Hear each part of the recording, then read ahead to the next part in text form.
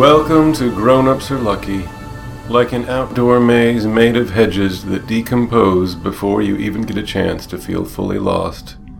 This week's story is titled Poison. Honestly, John, you are behaving just like your mother. Are you calling my mother a slut? You are impossible. Now you sound like our daughter. Are you calling her a slut? John is disgusted.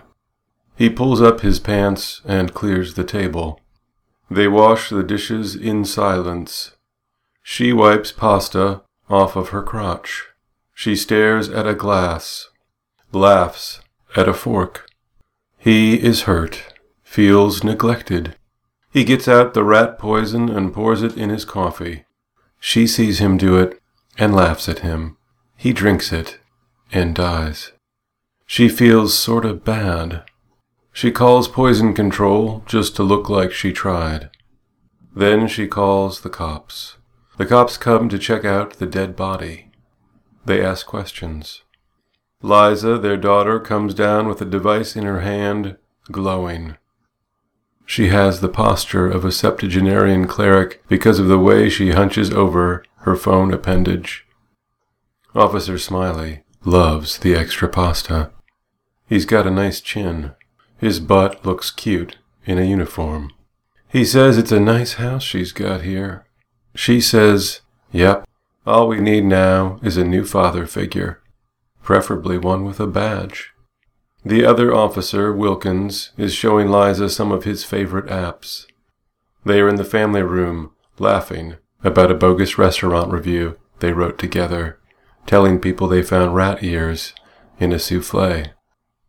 Meanwhile, Mom and Smiley are busy filing a wedding registry-themed police report.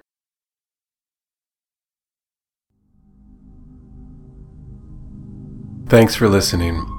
I once wasn't sure if I poisoned my dog, and as a result we had to flush his system with charcoal, and I never knew if it was all a scam being propagated by the charcoal industry, or if I was just doing what any other childless pet owner in a hyper-privileged strata of a hyper-privileged society might do, which was to spend an absurd amount of money so that I could avert incredible guilt and remorse.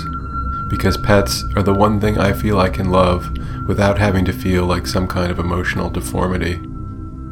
My love with my dog is simple, perhaps transactional, but we always wag our tails when we see each other. My tail is invisible. His is shaped like a poorly designed cane for short people who want to fall over. My dog lived, by the way. He has baby eyes, and I love him. And I love you for listening to this podcast. Maybe not romantically, but I insist it is a form of love, this feeling I have, which is also called gratitude. Bye.